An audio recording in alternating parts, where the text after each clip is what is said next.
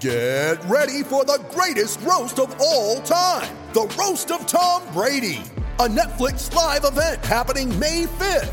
Hosted by Kevin Hart, the 7-time world champion gets his cleats held to the fire by famous friends and frenemies on an unforgettable night where everything is fair game. Tune in on May 5th at 5 p.m. Pacific time for the Roast of Tom Brady, live only on Netflix. You ready? Showtime. On May 3rd, summer starts with The Fall Guy. Let's do it later. Let's drink a spicy margarita. Make some bad decisions. Yes!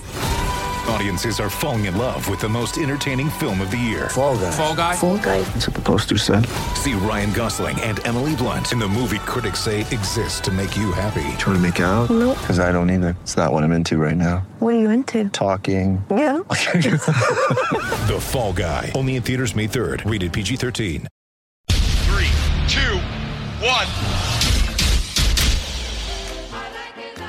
When I'm working out, I love to listen to your podcast. Whenever you say something, other people react to it. Taking my breath away, Aaron. Vern Lundquist joins me. Hall of Famer Jim Calhoun, NASCAR icon Dale Earnhardt Jr. Kirk Herbstreit is on the phone. Welcome in, everybody, episode 45 of the podcast in Assuming America, the Air Tour Sports Podcast presented by Betfred Sportsbook. It is Friday, December 30th, 2022. People, I hope everybody's doing well. I hope everybody is having a great day, and I hope everybody is ready for a loaded final episode of the Aaron Torres Sports Podcast in 2022. Not final episode ever. That, I promise you, is not happening. Here is what is happening on today's show. Quick show, fun show. This is what you need to know. We will start college football playoff preview. We talk Georgia, Ohio State, who I like to win, why, how it goes down. We talk TCU, Michigan, who I like to win, how it goes down. Very quick thoughts on the other New Year's Six bowl games, the Orange, the Sugar, the Rose, the Cotton. From there, we take a quick break and we talk college hoops. Kentucky, chaos. Kentucky, disaster. They lose to Missouri. You know I got a lot of thoughts, but really mostly I open it up to you guys and girls. I got 3 or 4 really good kind of emails and DMs about that game. I'll share some of those. Also, we'll talk about the rest of the night on Wednesday in college hoops as Villanova, I thought, played really well, even though UConn won.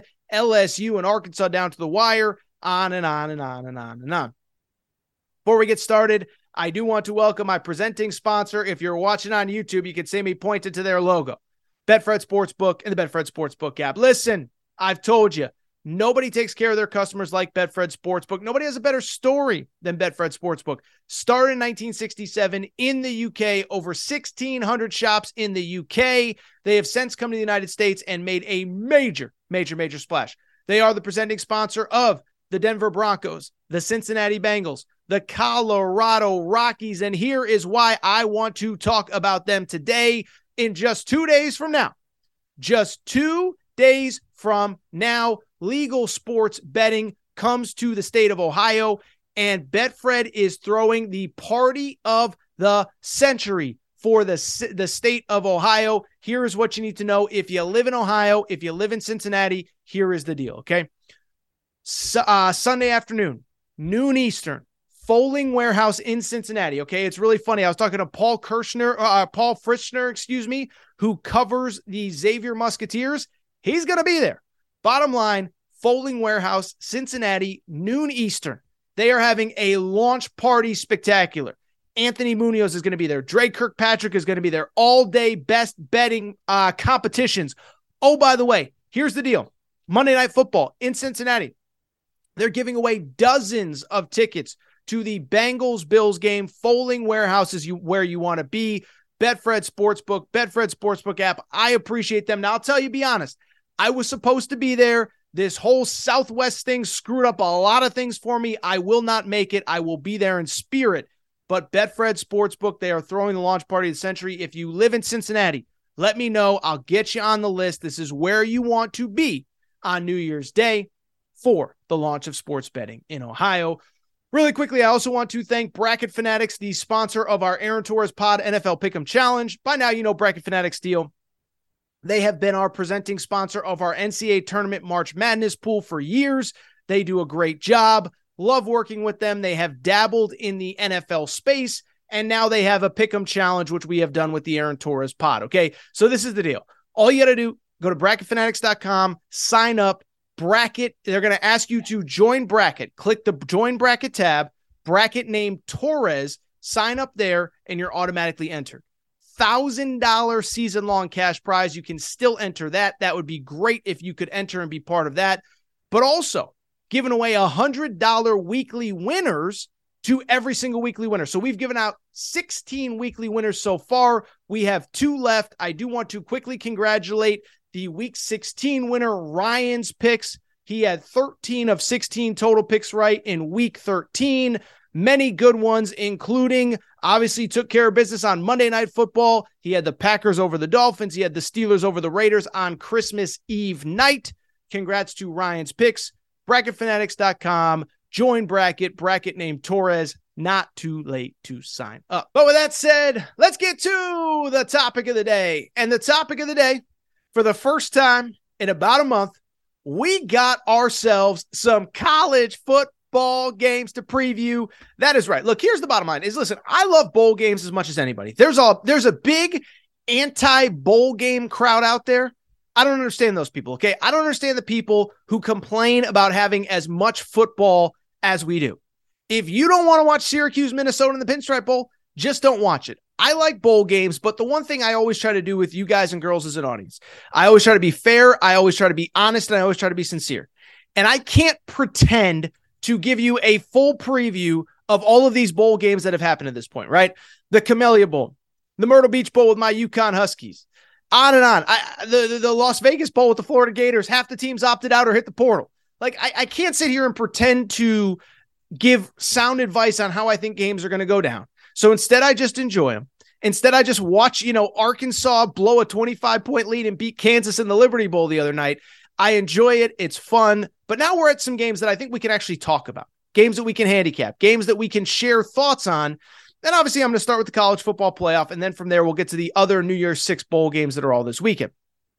In terms of the college football playoff, I think you know by now.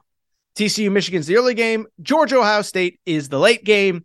And I do want to start with the late game because that is the game that everybody tells me they are so excited to watch because it is going to be so awesome. Georgia enters the game as a 6.5-point favorite in the Betfred Sportsbook over Ohio State. And what I keep getting told about this game is 2 things. One, it's going to be a good one. It's going to be a good one because we get that incredible Ohio State offense versus that incredible Georgia defense. And then what I also get told is, I know everybody liked Georgia early, but the reports out of Ohio State camp are they have a newfound lease on life and they're ready to go. And they've never been more focused than they are right now. Well, I'll tell you what, I don't really believe that first narrative, and I definitely don't believe that second narrative, so let's get to it. And let's start with the first narrative. The first narrative being, oh my goodness, that Ohio State offense versus the Georgia defense. It's strength on strength. It's 1v1s. It's best on best. It's the immaculate force meeting the immovable object. I'm not totally sure I buy it, and here's why. I think the Georgia secondary is probably a little bit underrated at this point. And I think the Ohio State offense is honestly a little bit overrated. So let's get into it. Let's talk about, let's discuss, let's debate. And I'll start with Georgia. Because when I think about this game, when I think about Ohio State versus Georgia, here's one thing that comes to mind. Everybody tells me how Ohio State's going to move the ball up and down the field against Georgia. But you know what I think about when I think about this game? I think about another game that happened earlier this year, probably Georgia's most anticipated game of the season. It was when the number 1 team in the country, the Tennessee Vols, yes, Tennessee was number 1 in that first college football playoff poll, when they went between the hedges against Georgia. Georgia was about a 7-point favorite. And everybody said, how are you going to slow down that Tennessee offense? And do you remember what happened? Tennessee could not do anything. It was absolutely unbelievable to watch a Tennessee team that came in that game averaging about 550 yards of total offense. Yeah, against the Georgia Bulldogs, that Tennessee offense that was averaging 500 plus points per game. They had about under 300, 289 to be exact. Tennessee offense that was averaging about 350 passing yards per game. They had 195 yards. And it was, listen, I think there's an upgrade. There's a degree of more talent at Ohio State. But at the same time, think about that Tennessee team that walked onto the field in Georgia in Athens, okay? You had Hendon Hooker, who I think if he had stayed healthy, probably wins the Heisman Trophy. Elite college quarterback. I don't know how he is as an NFL player, but elite college quarterback. Jalen Hyatt, maybe the fastest wide receiver in college football, wins the Biletnikoff Award, potential first-round pick. Cedric Tillman, back in that game, potential first-round pick. So don't tell me that, Tennessee, it's a completely different ball game. Georgia hasn't seen anybody like Ohio State. Georgia saw the best quarterback in college football this year for my money, outside of Caleb Williams, maybe. And at his best, I don't know if Caleb Williams was even better than Hendon Hooker. And Tennessee had 2 first-round wide receivers, and they could do nothing against Georgia. And so that's the first part to me.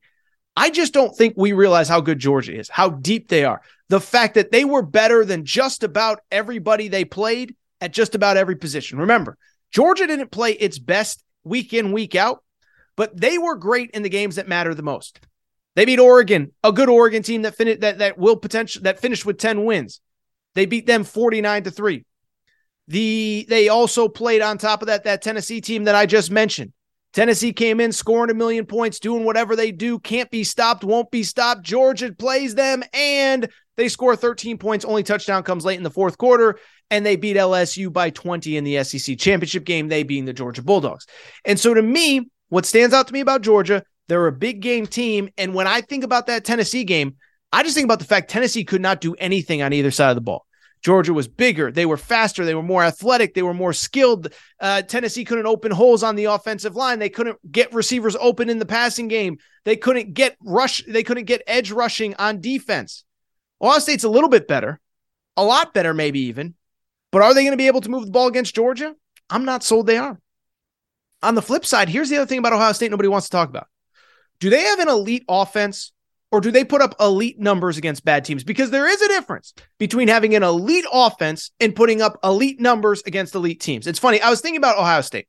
To me, Ohio State, and specifically CJ Stroud, and Ohio State fans, have fun with this clip. Make fun of me if you want, if I end up being wrong on this.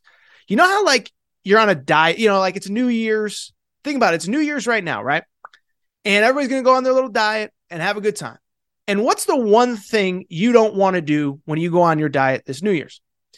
You don't want to have empty calories in your diet, right? When you eat your calories, you want to be like the Liver King, well, minus the steroids.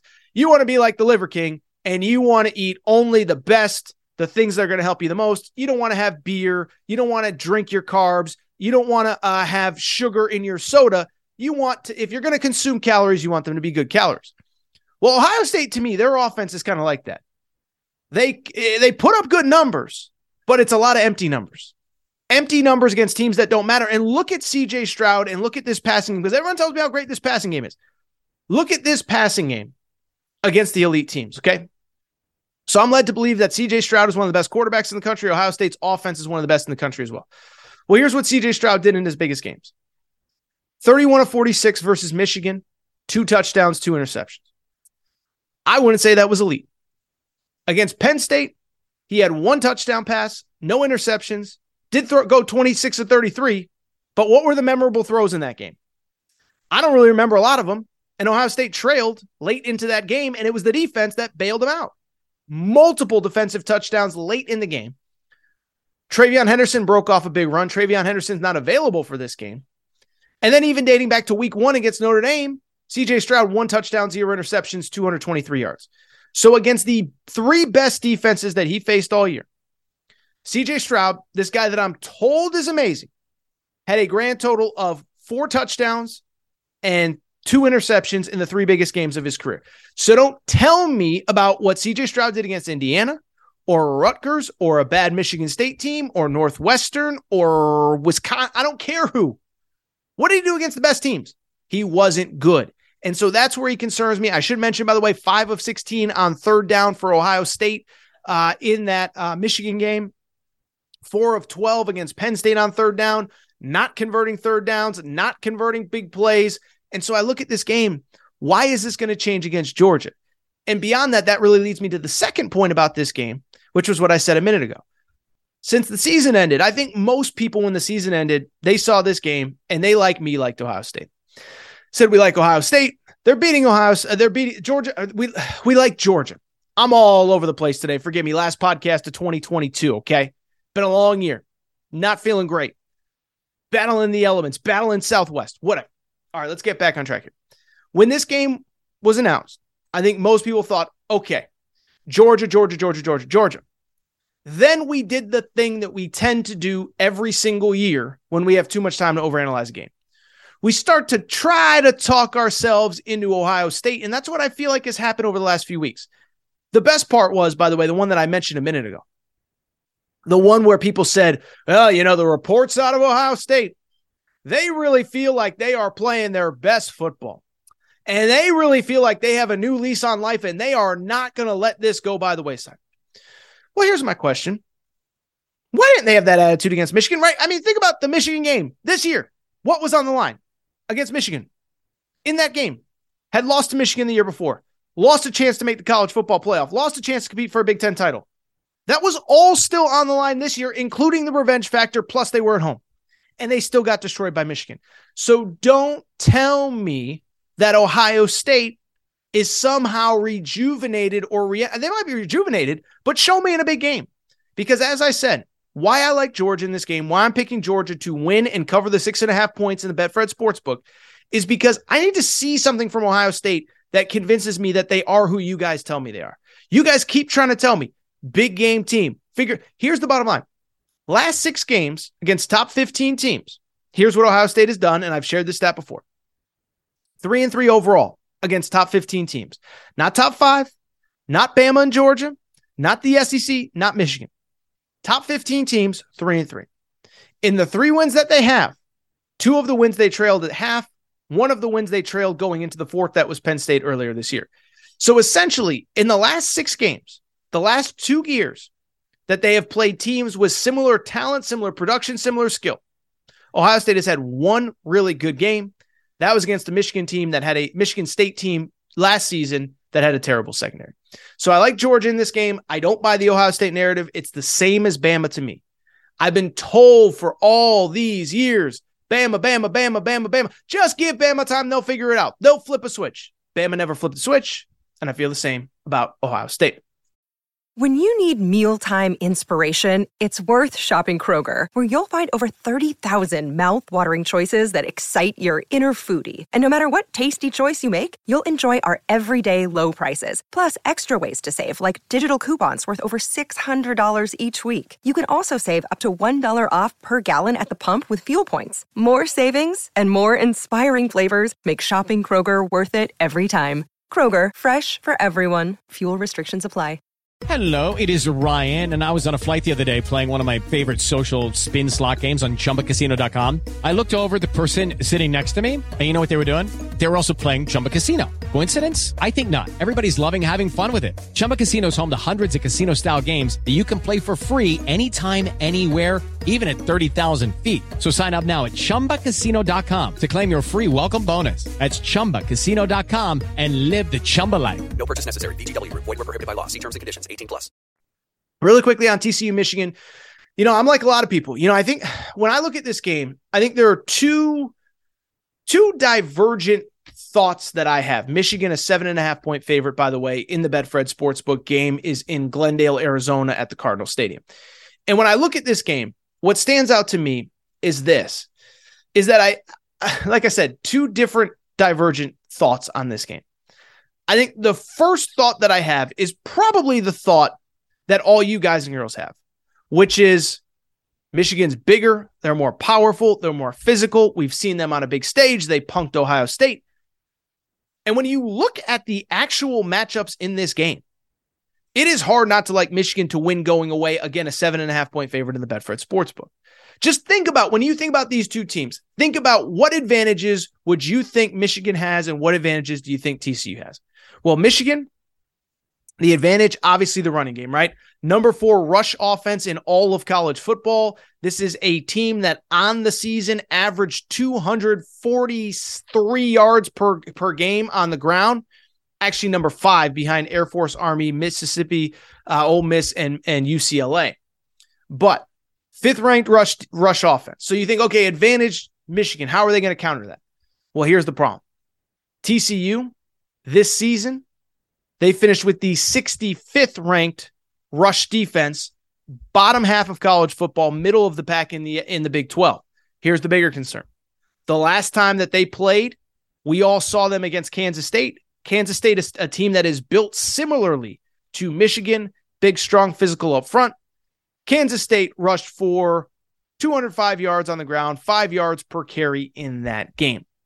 So that's one. First advantage, Michigan run game. How does TCU counter? I don't know if they can. So here's the counter to that. Well, what does TCU do well? They have an explosive offense predicated on big plays. This year in college football, TCU ranked 4th nationally in terms of big plays, long scrimmage plays, plays of 30-plus yards per game. The only teams that had more plays of 30-plus yards, Tennessee, North Texas, and Western Kentucky. Then it was TCU. 44 plays of 30 yards or more in 13 games. Not great at math, but that's about 4 per game. Well, here's the problem with that. Michigan is in the top 10 nationally in fewest big plays allowed. So that's where I get tripped up in this game. Michigan's advantage, I don't know how TCU stops it. And then TCU's advantage, well, Michigan might have an answer for that. So that's where I get tripped up on this game. And here's another thing I don't think people are talking about. By the end of the season, Michigan was pretty banged up. And this time away has allowed them to get healthy. I don't think people are talking about this. Donovan Edwards, the star running back who replaced Blake Corum. Remember the last 2 games? He had that big cast on his arm. Well, early bowl prep, when media was allowed, he didn't have a cast on his hand. He seemed good to go. Mike Morris, who was Michigan's best defensive lineman, a guy who missed the Big Ten championship game, a guy who was limited in the Ohio State game earlier this year. He's back. Mike Morris, a guy who was a difference maker up front for this team. Again, all Big Ten, 11 tackles for loss on the season, 7.5 sacks. He barely even played against Ohio State. Well, now he's back healthy. The big center, Olu, I don't even want to pretend to say his last name. He was in a walking boot late after the Ohio State game. He is now fully healthy for this one. So I think I like Michigan. And I'm going to pick Michigan, and that's my official pick. But I do have one last thought that I do want to share. So as you guys and girls know, I love what I do. I'm very grateful. And I'm a little bit of a historian of all things college sports. And the only real thing that does concern me a little bit about this game is this. Doesn't this feel like some of those old Big Ten games from about 15 years ago? Remember all those Big Ten games when Ohio State with Jim Tressel played Florida in the national championship game? And everybody said, how's Florida going to be able to handle the physicality up front of Ohio State? And then you look, and Florida's just way faster, and they're running right by Ohio State on every play. And then the next year, Ohio State gets back to the national championship game. Same story. How is LSU going to handle the physicality of Ohio State? And then LSU just runs right by them. Kind of the same with Georgia, Michigan last year. Well, TCU is obviously super dynamic. They are super athletic. They are a big play offense, as I just discussed. They're actually a pretty balanced offense as well. And what I do worry about, what if we're underselling the big play ability of TCU?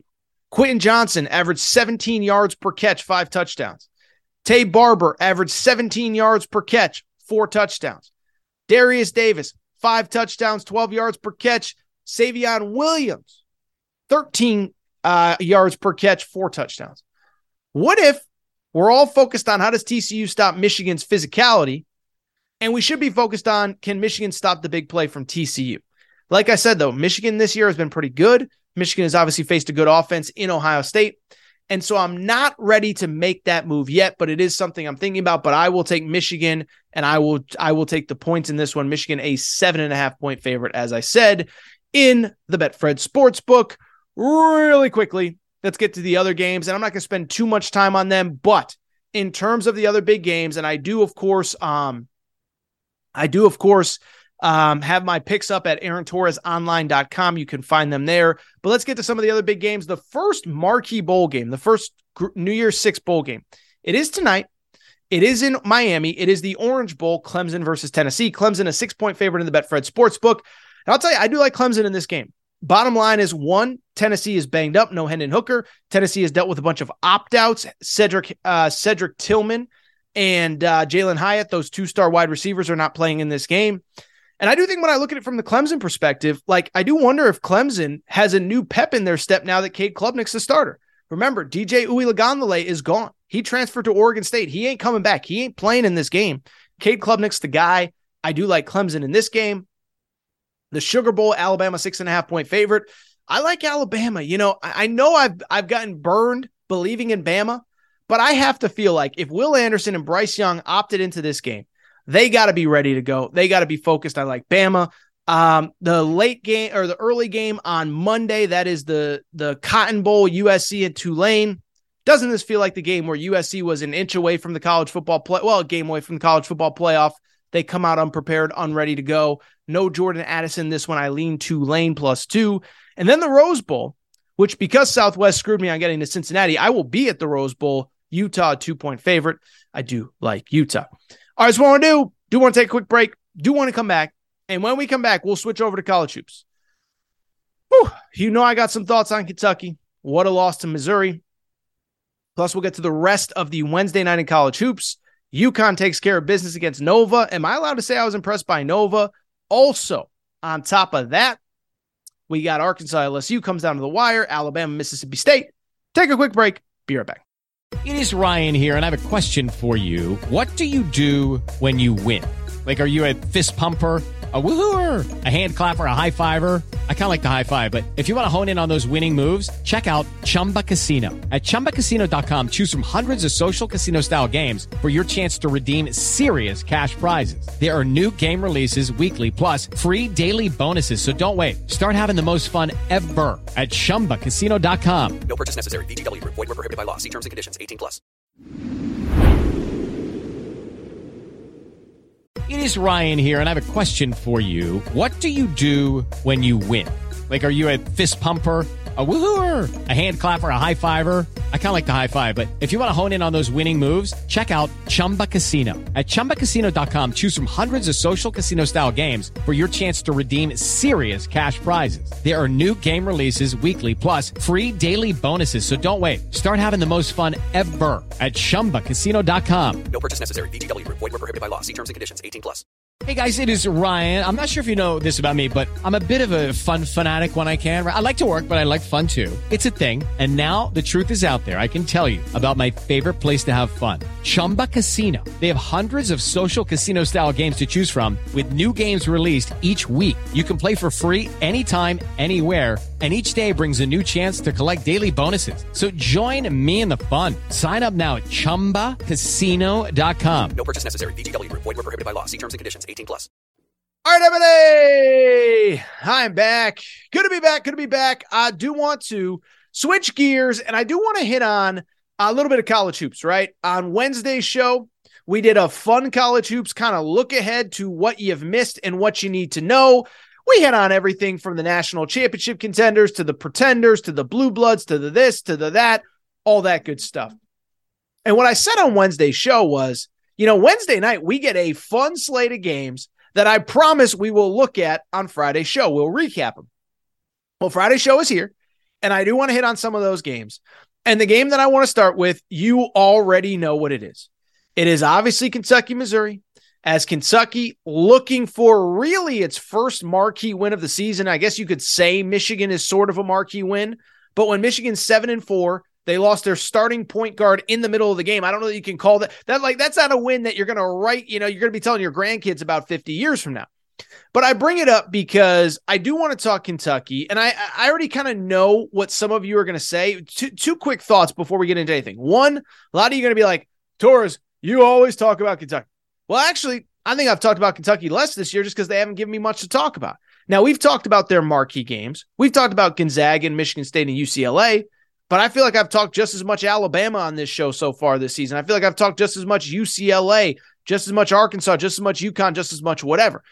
But beyond that, what I do not want to do on today's show is spend too much time already going over all of the stuff that I have already hit on, right? I have already done the John Calipari is out of excuses rant probably half a dozen to a dozen times on this show over the past 3 years.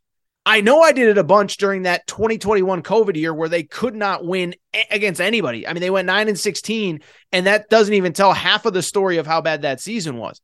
But I did that rant a bunch that year. I did that rant after the St. Peter's game a season ago in the NCAA tournament. And I've done that rant probably twice this season already with Kentucky. Once after the Gonzaga game where they looked completely unprepared, did not show up ready to play. And I did after the UCLA game where with the loss, they fell to 4-13 versus ranked opponents.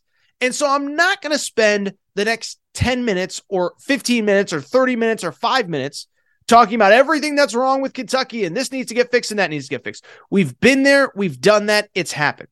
Instead, what I want to do is I want to open it up to fans of Kentucky basketball, okay? Because rather than me yell and scream about how frustrating this is, how disappointing it is for a program with the resources, with the highest paid coach in college basketball, I'm just going to let you hear from the fans themselves on what they think of the current state of things as Kentucky loses again on Wednesday night to a team in Missouri that is really good, but is also coached by a first-year head coach in Dennis Gates, came from Cleveland State.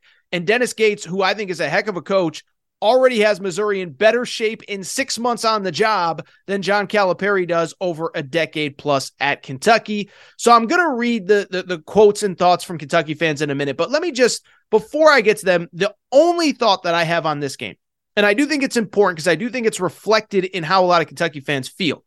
Why I have no patience with John Calipari, right? By the way, Cal's been great to me. So this isn't like I don't like John Calipari, so let me throw dirt on his grave. No. But my job is to unbiasedly talk about college sports, and in this case, specifically college basketball, and he's simply not getting the job done. As I said a minute ago, highest paid coach in the sport. Despite what he tried to tell you this summer, he has every resource needed to have success at the highest level, and he has not done that since 2015. And so as we look into what's wrong with Kentucky, what I would just say, if I had one complaint, then we'll get to some of the listener reader emails.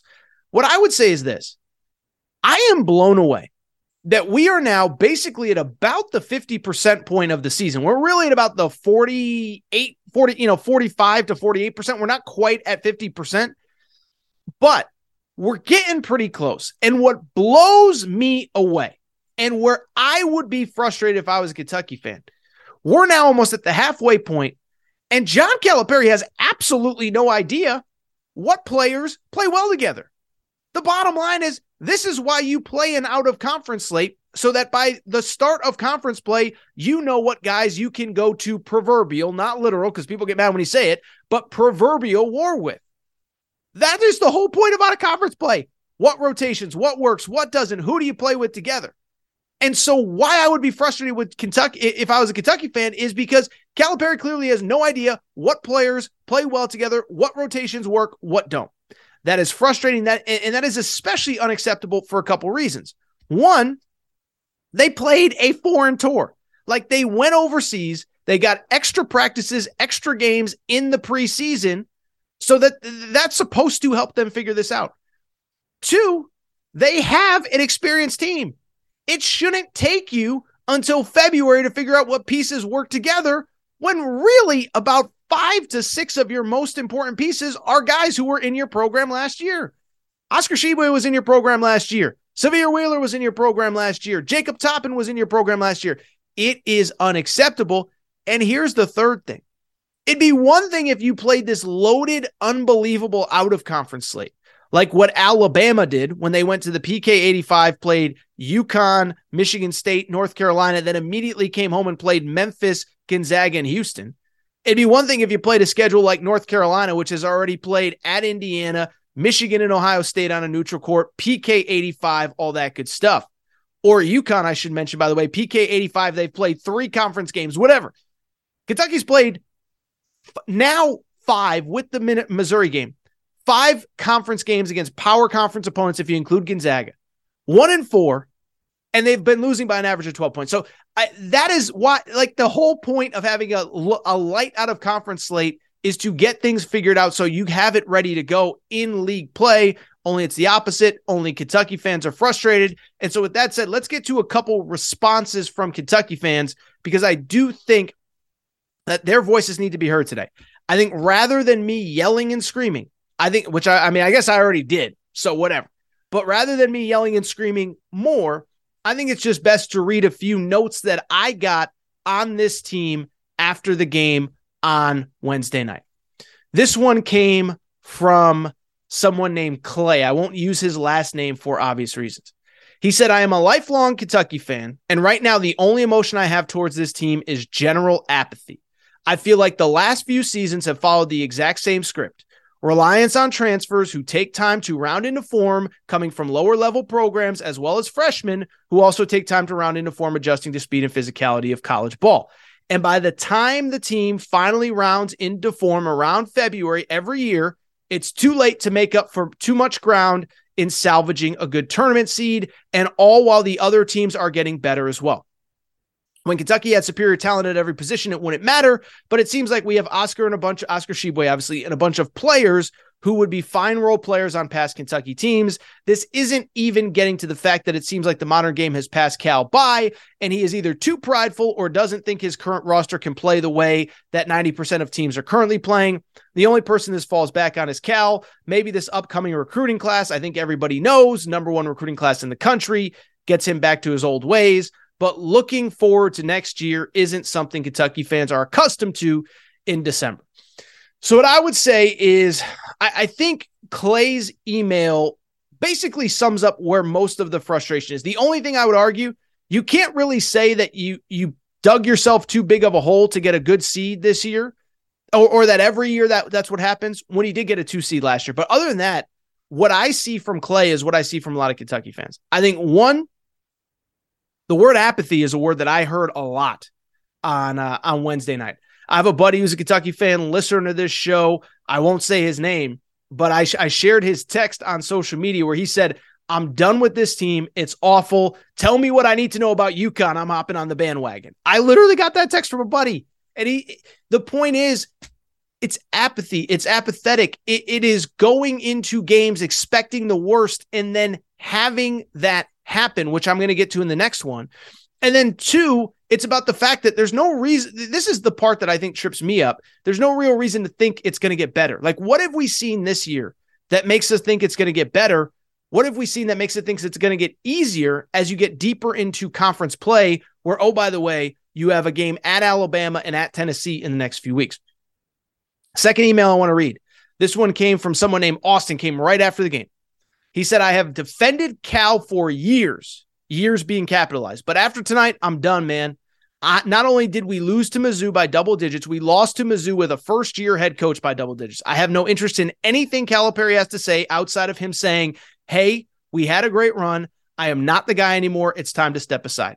That is the only statement from Calipari that will keep my attention on Kentucky basketball. We could literally beat Louisville by 90 next week, and I wouldn't give a bleep.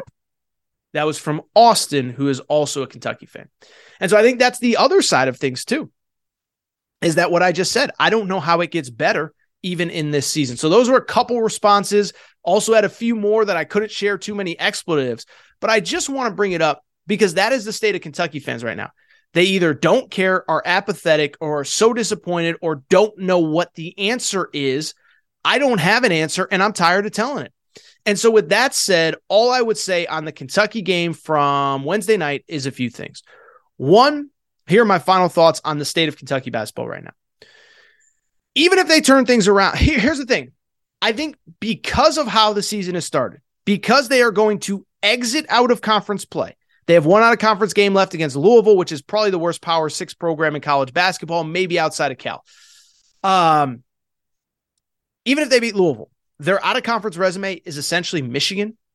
And so why I bring it up is because they're now getting to a point where even if they have a great season in the SEC, I do think the more losses that they take on, the harder that it's going to be to put themselves in position to have success. So even if they flip things around, even if John Calipari is listening to this segment and saying to himself, I got to get things figured out, and then he does, it becomes increasing. You're just so far behind the 8 ball in terms of setting yourself up for where you want to go that I think that's the part that people are misinterpreting.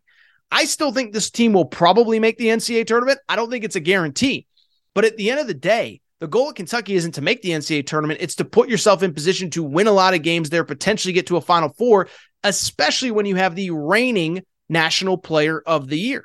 And so the more losses you take, the farther you fall down the seed line, to Clay's first point, and you're battling an uphill battle to put yourself in position to make a run once you get to the tournament. So that to me is the biggest concern. I think the second biggest concern is something Austin hit on, which was Kentucky signed the number 1 recruiting class in high school basketball last year. And I think there were a lot of people that were excited about that. 4 of the top 10 players in America. I think increasingly more fans are not even excited about that, because they feel like in their heart of hearts, how excited can I get? John Calipari's had every different team, every different excuse, every different this, every different that. All it results in is struggles on the court. So why is anything going to be different next year, even when we have the number 1 recruiting class coming in?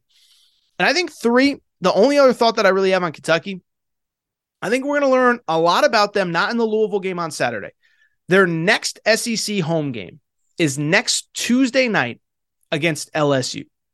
And I bring it up because if Kentucky loses that game, that's the game that I have circled where I say if they lose that game, they might not be a tournament team. It sounds crazy for Kentucky fans. I don't know if you think it's crazy or not, but if you lose to LSU, LSU's probably a tournament team. If you can't beat tournament caliber teams on your home court, then it probably doesn't bode well for you having any level of success that it takes to get into the NCAA tournament, especially because the schedule is loaded this year in terms of the SEC. Over the next 2 weeks, Kentucky, within the first 2 weeks of the SEC regular season, will play at Alabama and at Tennessee. They play 2 games against Tennessee total. They have 2 games against Arkansas. They will play Auburn at Auburn. They will play Mississippi State at Mississippi State. Those are all NCAA tournament teams, most of those games on the road. And so that's my closing thought. I think LSU, to me, is the litmus test. If you lose that one, there's no reason to think you can win the games needed to make the NCAA tournament. Just something I'm thinking, but that's kind of my state of Kentucky basketball coming out of the Missouri game. Let's get to some of the other games from Wednesday night. We'll get back to by the way, before we get to the other games, I spent 10 minutes, whatever, talking negatively about Kentucky. Let me throw some flowers at Dennis Gates' feet really quick, because I'll tell you, if you listen to this show, I ranked all of the SEC coaches coming into last year. I said, I think this guy's going to be a star. This guy's going to be a stud. With that said, he is so far ahead of schedule with this Missouri team. Now, what people say is they've only played 3 games against real teams, if you want to even call Kentucky a real team. Smacked Illinois, smacked Kentucky. They got destroyed themselves by Kansas. People say their out-of-conference schedule was really light. What I would say is, 1, I'm never going to discredit a head coach for going light in the out-of-conference in his first year. You obviously don't want to put yourself so far behind the 8 ball. You're coming into a losing program. You don't want to then reinforce losing habits by playing a bunch of good teams early. But on top of that, I don't have a problem because they won the games. It's one thing if you schedule an easy out-of-conference schedule and you lose to bad teams. There are plenty of teams that have lost to bad teams throughout college basketball this year. Missouri isn't one of them. So I had no problem with the schedule. But where I want to give credit to Dennis Gates is this. Where I want to give credit to Dennis Gates is the fact that I just love what he's doing. First of all, his best players are either guys that he brought from Missouri with him. Demoy Hodge, their leading scorer, is a guy that he brought from Cleveland State to Missouri. I think I said he brought him from Missouri to Missouri. Guys that he brought from Cleveland State to Missouri. Demoy Hodge is a really good player. He's their leading scorer. He came from Cleveland State. Also, Kobe Brown, who went for 30 on Wednesday night, is a returnee. And I think there's something to the fact that he convinced that kid to come back to this program and then has gotten the absolute most out of him.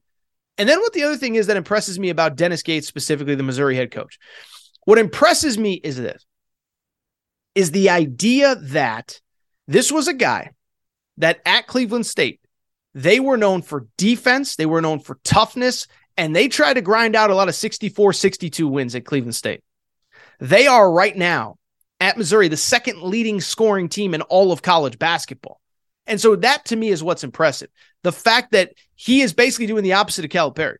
Calipari is, this is how I play. You guys figure it out. He's basically saying, these are the guys I got. Let's figure out a way to make this work. Credit to Missouri on the win. A couple other news and notes from across college hoops. One, I get back to the SEC in a minute, but the number 2 team in the country, number 1 team in my poll and my heart as well, UConn. They did have their first real close contest of the season. They take care of Villanova at home, and they win by 66-58, I believe was the final score in that one. And it's interesting because, I did see a little bit of pushback on like UConn Twitter, if you will, that there was some level of disappointment with the win. It was 74-66, so they won by 8, excuse me. And I think the UConn fans were a little bit frustrated because UConn didn't play great. And Adama Sanogo, their leading scorer and their leading rebounder, only had 7 points and 1 rebound. And what I would say to that is, if that's your takeaway, shame on you. Because one, I do think there is a level of, there's a level of, it's Villanova. There's still a championship program with a championship pedigree. But two, I watched that game and it was clear that Villanova's game plan was to limit the inside touches of Adama Sanogo and Donovan Clingan, the Twin Towers, for UConn. They wanted to have guys beat them from the three-point line. UConn on the game attempted 33 pointers, including 6 from Andre Jackson and 1 from Sanogo. And so it was clear they wanted to force UConn to make threes and hope that somebody other than Jordan Hawkins beats them. Well, it just so happens that Alex Caravan has 3 3-pointers. It just so happens that some other guys step up. But I just bring it up because I don't understand why UConn fans would be mad, because it was clear the game plan was to take away Adama Sanogo, and UConn still found a way to win. Now, what I would say is there were some concerning things from the UConn perspective. You get out rebounded. I believe that's the first time it's happened all year. You're not great from the field. You got to convert better in the paint. But to me, this is just a tough Big East battle. And I'll take it a step further. Credit to Villanova. Villanova is a team that we've talked about a few times on this show. I had largely given up on them, and they are just 7-6 this season. But they dealt with injuries. They dealt with uncertainty early. Cam Whitmore, their star center, is back. Now, he didn't play great on Wednesday night against UConn, 6 points and 3 rebounds. But it's clear that they're a better team. This is not a game Villanova would have even been competitive in a month ago. Now they go to UConn on the road, hostile environment, sellout crowd, everybody in their seats right at tip-off. And they easily could have won that game. So I would conclude with Villanova by saying, Villanova, if Villanova plays like that, the rest of the season, there isn't a game left on the schedule they can't win. Because I think the middle of the Big East is pretty wide open. Not a lot of difference between Xavier, Marquette, Seton Hall, who's struggling, Creighton, who's struggling, etc. I came away more impressed by Villanova than concerned about UConn. Couple other scores. How about my boy, friend of the Aaron Torres pod, Matt McMahon, Matty Ice, baby. That's what I call him anyway. Matty Ice, Matt McMahon, LSU getting a win over Arkansas. Final score in that one, 60-57. It was low scoring, but it was a very entertaining game. Very good back and forth SEC opener. The broadcasters did the cliche, it's only December, but this one feels like March. But it really did. Fun game overall. I think the Arkansas fans listening will say, we didn't get a very favorable whistle late. I would agree with that. Late in the game, Anthony Black drives. Anthony Black probably got fouled. Anthony Black didn't. And then there was a crazy play on the inbound that resulted with an Anthony Black foul. Arkansas takes the loss. From the Arkansas perspective, listen, you can be frustrated with the refs, but just think about what I said. No Nick Smith, who we don't know if or when he's coming back. No Trevin Brazil. First true road game of the year. First SEC road game of the year against an LSU team that I believe is a tournament team. And you were a possession away from winning that game and probably should have. I think that's actually a great sign going forward in this conference. And to take it a step further, I just like how some of the other guys are developing in Arkansas. I've said from the beginning, this is what's great about Arkansas. The depth of this team. They can withstand injuries, and they did on Wednesday night. Jordan Walsh, I thought that was his best college game. 13 points, 9 rebounds, 2 steals, 2 blocks. That is a great college game. Devo Davis had probably his best game of the season, and you do it on a night where your star guard, Ricky Council, doesn't play well. So just think about that, Arkansas fans. Just think about that. Forget the refs, forget this, forget that. Think about that. First road game of the season. First SEC game of the season. LSU's a tournament team. Ricky Council doesn't play well. Oh, by the way, on top of everything else, no Trevin Brazile. We don't know Nick Smith's status. And you're within one possession of winning the game. I actually think that's a positive for Arkansas, who will continue SEC play this coming weekend. They will host that Missouri team that we just discussed, 8 p.m. I guess not this coming weekend, but following the new year, early next week. That should be a fun one. Arkansas hosting Missouri. Really quickly from the LSU perspective, listen, we talked about Dennis Gates. Matt McMahon, their coach, is just a stud. Remember, this is a guy that came from Murray State. Really, really good coach. And I think we have to remember the situation he inherited. Remember, LSU last spring, when Will Wade was fired and the season ended, at one point, they had all 13 scholarship players either in the portal or declared for the draft, which meant at one point, Matt McMahon had a situation where he had 0 scholarship players at LSU. Now, he re-recruited a few guys, Adam Miller, Mwani Wilkinson, took in a few players from Murray State as well. But at the same time, this guy had 0 scholarship players at one point, and he has LSU now at 12-1. They will be ranked in the top 25 the next time the new AP poll comes out. I was impressed by the depth of this team. Derek Fountain, Trey Hannibal, 2 transfers, one from Murray State, one from Mississippi State that did not play that much. And I think this shows you a couple things with the transfer portal. One, you really have to be able to evaluate and identify how guys are going to fit. Anybody can identify the guy that averaged 19 points per game in the Missouri Valley. Can you identify the guy that's the backup in the SEC, but if he's given a chance, he can have success? Those are the kind of guys that you need to be able to find in the portal. Look at Trevin Brazile at Arkansas. Look at Derek Fountain on Wednesday night, for LSU. Look at Trey Hannibal, who started in the SEC, then went to Murray State, then came back to the SEC with Matt McMahon. And I think the other thing that really stands out, whether it is LSU at 12-1, Missouri at 12-1, or even Mississippi State at 11-2, I think the days of the 3-year, 4-year rebuild are over. If you hire a coach and that coach tells you, yeah, it's going to take us about 3-4 years, you better run in the other direction. Matt McMahon had 0 scholarship players at one point in the offseason. He figured a way out. Dennis Gates is doing great work. Chris Jans at Mississippi State as well. And finally, I would say Mississippi State, I didn't mention it. They did lose their SEC opener at home to Alabama. To me, this is all about Alabama. Alabama, to me, such an impressive win. Mississippi State, tough, physical team. How about this? They hadn't given up more than 66 points in any game this year. Alabama has that with about 8 minutes to go. They score 78 points. They get the win. I just think that's a really, really impressive win for Alabama. Credit to them for getting the job done. They win the SEC opener. We'll see, but they just might be the best team in the SEC. All right, I think that's it for this episode of the Aaron Torres Sports Podcast. Before we get out of here, a couple things. One, I just want to say this. I want to thank all of you from the bottom of my heart, sincerely, for everything you've done for the Aaron Torres Podcast in 2022. You guys and girls may think I'm just John Smith in Roanoke, Virginia. I'm just Ed Kwok over here in Los Angeles. I'm just Michael B. Jordan, but not that Michael B. Jordan. I don't know all of your names. What I do know is this. I could not do it without you. I looked at the numbers prior to today's show. I was just kind of curious. YouTube numbers have exploded. Podcast downloads have exploded. So I don't want to be overly indulgent, and maybe after college football, we'll do this again. But thank you all. Thank you for everything. Thank you for allowing me to do what I do to bring this show for you. Cannot thank you enough. Here's the best part. I'm not going anywhere. 2023, we're back and better than ever. And so that's it.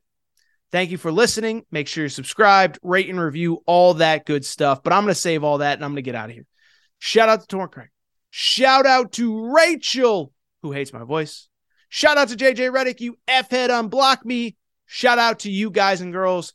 Thank you for your support. I will be back on Monday. We'll recap the college football playoff. Hope everybody has a safe and happy New Year. Be responsible. Folding Warehouse, Cincinnati, Betfred Sportsbook. Tell them Torres sent you. Hey guys, it is Ryan. I'm not sure if you know this about me, but I'm a bit of a fun fanatic when I can. I like to work, but I like fun too. It's a thing. And now the truth is out there. I can tell you about my favorite place to have fun. Chumba Casino. They have hundreds of social casino style games to choose from with new games released each week. You can play for free anytime, anywhere. And each day brings a new chance to collect daily bonuses. So join me in the fun. Sign up now at ChumbaCasino.com. No purchase necessary. VGW Group. Void where prohibited by law. See terms and conditions. 18+. Hey guys, it is Ryan. I'm not sure if you know this about me, but I'm a bit of a fun fanatic when I can. I like to work, but I like fun too. It's a thing. And now the truth is out there. I can tell you about my favorite place to have fun. Chumba Casino. They have hundreds of social casino style games to choose from with new games released each week. You can play for free anytime, anywhere. And each day brings a new chance to collect daily bonuses. So join me in the fun. Sign up now at ChumbaCasino.com. No purchase necessary. VGW Group. Void where prohibited by law. See terms and conditions. 18+.